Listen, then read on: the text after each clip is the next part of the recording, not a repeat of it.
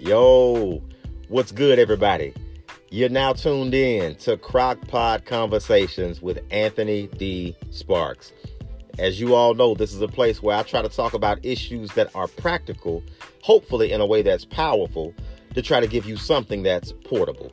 Thanks so much for listening, and please make sure you subscribe, rate, review, and share the podcast, because, of course, without your 5 stars, I ain't getting very far.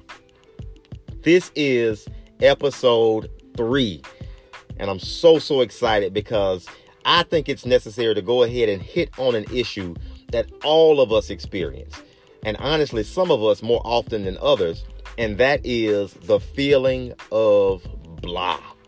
Just BLAH, that feeling of just ugh. Yeah, it's that feeling that just kind of jumps up on you, seemingly out of nowhere, and leaves you feeling like, man, I just ain't here for this today. It's that feeling that strikes a couple of hours or days after you've just experienced something great.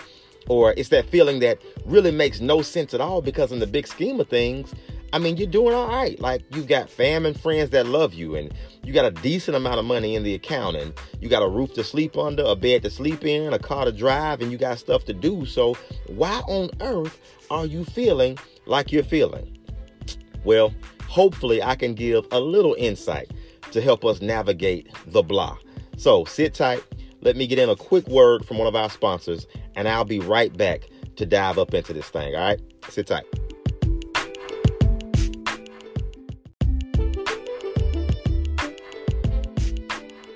Welcome back to episode 3 of Crock-Pot Conversations. And today we're talking about I feel so blah. So let me just say this on the front end. I don't propose to have all the answers. All right. But what I hopefully do have for you is some insight that can speak to why we feel like this sometimes, and maybe give some suggestions on what we can do about it in order to navigate it and get around it. And so let's just kind of jump into it, y'all. Look, there are 5 causes of the blah that I've identified, at least when it comes to me in my life. And so the first thing is this. I usually find that my blah hits a lot because of comparison. Yeah, comparison is that insatiable appetite to want more on my plate instead of appreciating what's already in my belly. I'm going to say that one more time. Comparison is when that insatiable appetite to want more on my plate overrides me appreciating what's already in my belly. And so here's what I mean. I've got a wonderful wife, 2 amazing sons, a beautiful home. I'm my own boss. I've got a great family, an awesome network of friends I love doing life with, and yet blah still creeps in. I've come to realize, though, it's not because I don't appreciate my blessings, because Lord knows I do, but rather it's because I see other folks' blessings and I wonder how. Like, how did they get that? Or how are they doing this? Or how was she able to make those? Or how does he have time for them? And so when I get to thinking like that, can I be real with you? I've now come to the realization that it's, jealousy, straight up. I hate to admit it, and I cringe when I say it, but sometimes I have a tendency to be jealous. But here's the thing, though. It's not that I wish they didn't have it. It's just that I wish I had it too. And so when that's your thought process, though, it's real easy to get caught up in feeling blah. But here's the thing, y'all. You can't pray hard enough to get something that ain't meant for you. And you can't work hard enough to take something away from somebody that's supposed to be theirs. And so I've come to, realize that we lack perspective sometimes because we can be so nearsighted, meaning that we struggle to see the bigger picture around us. And that is, while we're craving the blessings that somebody else has, a lot of times those same folks are craving some of the blessings that we already have. And so it's like this vicious, never-ending cycle or circle. And so think about it like this. The Facebook friend whose vacations you're jealous of wishes she had a family like yours to go on those vacations with. The dude with the 6-figure salary that you wish you had wishes that he could go on date nights and just sit up on the couch with his family like you do. But he can't, because to make those 6 figures, he has to work an extra 6 hours every day. And then the Instagram model, whose body you wish you had, is sitting up wishing she could eat that meal that you just posted. It's perspective, man. And so look, it doesn't change overnight.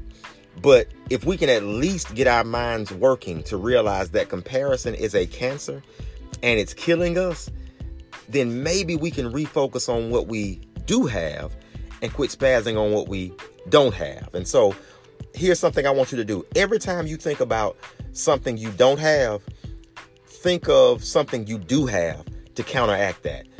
And let's see how that lineup or how that list looks in comparison. All right. So that's the first reason. Comparison, I found, is a reason that blah hits in my life. The second reason I found that blah hits is because of success. And now this is one of the weirdest feelings in the world until you realize that it actually ain't weird at all. See, when you step back and think about it, it makes a lot of sense. And here's why. A lot of times when we experience that mountaintop vibe where, everything is clicking and you're at the top of your game and you're getting some shine and you're peak performing, while it's amazing, it's also unsustainable. Think about it like this. If someone climbs Mount Everest, it takes on average about 2 months. 2 months to climb that mountain. Now, if you're successful at doing it, when you get to the top, it's so high that unless you've got just an extra supply of oxygen, most people faint within 2 to 3 minutes. So look at this. It takes you 2 months to get somewhere that you'll only last 2 minutes. And so when I was researching this Mount Everest thing, something I found out, though, is that there are people who are able to last longer. And the ones who do last longer have completely acclimated their body to the climate and conditions while they've been on the journey. So when they get to the top, it's like they've already been at the top. So what that says to me is this: we have got to start finding joy in the journey. See, more than likely, the travel to get there is going to be longer than the time we spend there. And so we got to appreciate the experiences along the path while also conditioning ourselves to handle the experience at the pinnacle. If we're able to do that, then we'll be less likely to crash or faint, because the focus is not on living at the top, but on carving out a nice place to settle down once the air at the top gets too hard to breathe. So while you're on your way, please make sure that you're constantly conditioning yourself so that once you get there, you can handle the pressure of being there. Second reason is success. All right. The third reason I see blah hit, again, at least in my life, is because I can have unrealistic self-expectations. Yeah. In other words, y'all, man, I'm hard on myself, and I realize that, as people, we're real hard on ourselves. Look, it's one thing to be your biggest critic. It's another thing to be your biggest enemy. I can't tell you how many times I felt like a failure, especially on this entrepreneurial journey, right? I felt like a failure at various times in my relationship with God, simply because there have been times where I haven't fully trusted him. Excuse me. I felt like a failure with my family because, as they get up and get dressed and get ready for work and school, here I am at the house chilling in my t-shirt and shorts, feeling like a bum. I felt like a failure with my friends because a lot of times, it's hard to talk to them when it seems like, they're so certain of their situations and my stuff seems so uncertain. So, while they've got their salaries and 401ks and vacation plans, I'm feeling crazy because I'm still waiting on the check from a previous client. But here's what's crazy about all that. Everybody I felt like I'm failing has never expressed the thought to me. So it's not that God or my family or my friends are beating up on me. It's me beating up on myself. And while that could have some minor value, it can also be extremely unhealthy. The reason why is because it's masochistic behavior. And a masochist is somebody who gets pleasure from receiving pain and punishment. And in this case, it's me punishing myself out of fear that if I don't do it first, somebody else is going to do it for me. And, while that might not seem too bad, the fact of the matter is this: whether it's me beating up on me or somebody else beating up on me, hurt is hurt. And honestly, y'all, me beating up on myself hurts more than somebody else beating up on me, because while I can escape another person, I can never get away from myself. And that's why I got to do a better job of not only accepting the grace that God is constantly offering me, but of giving myself a little grace and giving myself a little space to be human. We got to do a better job of that. So we got to get rid of these unrealistic self-expectations that cause blah to set in. The fourth reason that I've seen blah come is from dreams deferred, or in other words, dreams that are slow in getting to you. So look at it like this. You used to be so excited, or maybe you still are. All right, maybe there's something that you're excited about. All right, and here you are chasing this dream, and you're using your gifts, and you're drawing from the various experiences you've had, and things are moving, and then all of a sudden, they're not. I mean, there's nothing like the feeling of stopped momentum. It's like you had all these amazing ideas that you just knew would be groundbreaking, and then nobody stepped up to support them.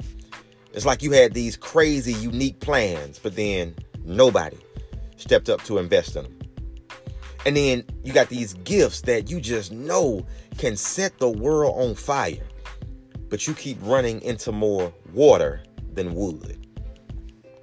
So while you just had something you were excited to get up out of the bed for, you now find yourself with an attitude like you've been waking up on the wrong side of it every morning. But here's the thing. I'm good with you being frustrated. I'm good with you being disappointed, saddened. You can even be pissed off because your dreams haven't taken off yet. I'm good with that. You're human. You absolutely have that right to feel like you feel. All right? I'm good with it. But what I'm not good with is you giving up. See, just because it hasn't happened yet doesn't mean it won't. But one thing I can guarantee is that if you quit, you'll never be fulfilled. And the reason why is because if you know that your dream is what you were born to do, then even in the midst of feeling blah, even in the midst of that, all right, because it hadn't taken off yet, your dream is still a part of you. And if you give up on it, it means you're giving up on you. So don't do that. All right. In spite of how you feel, keep working, keep creating, keep crafting, keep moving. The phone call or the email or the meeting is going to come, but only if you're willing to stay sharp in order to secure it once it does. All right. So don't let dreams deferred get you into a place of blah. All right. Fifth and final reason I want to highlight for, or as a cause for the blah, is probably the one that all of us can universally relate to. And that is, I don't know why, I don't know what, but for some reason, I just ain't feeling it right now. That's it. I'm just not feeling it, plain and simple. And y'all know what I'm talking about. Those days or even weeks or even those on-off months sometimes of life where for some reason you just cannot seem to get it together.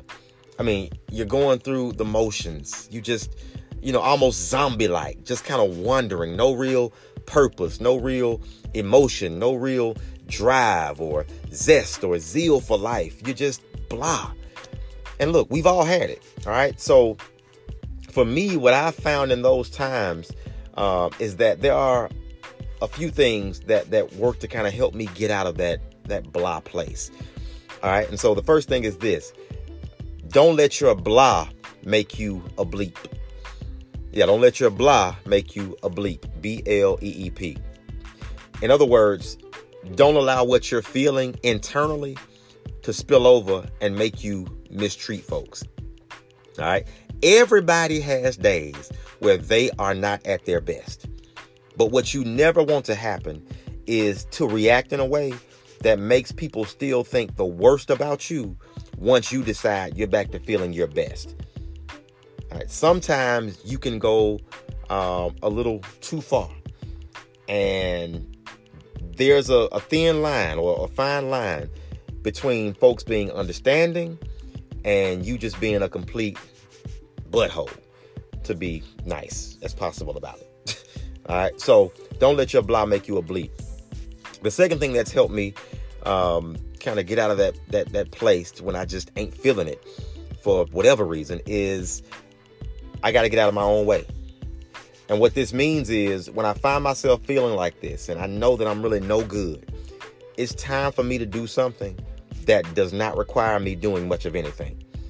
Yeah. And so maybe that's going to a movie, binge watching a new show on Netflix or something, or just doing something that doesn't really require me getting all in my head over analyzing stuff. Because I can have a tendency to get all in my head and over analyze stuff to the point of, as they say, paralysis by analysis. All right. Sometimes I just got to take a step back and do nothing so that I can be able to take a step forward and do everything I need to. Third and final thing to help me get out of the blah when I'm just kind of just not feeling it for, whatever reason is I get around some folks who love me and can help lift me out of my funk. Yeah. See, when you're around folks who care about you, they'll be a little more patient with you and not too judgy. So even if you are a little nasty, they'll give you a little room or a little more room to vent, but they'll also put you in your place if you go too far.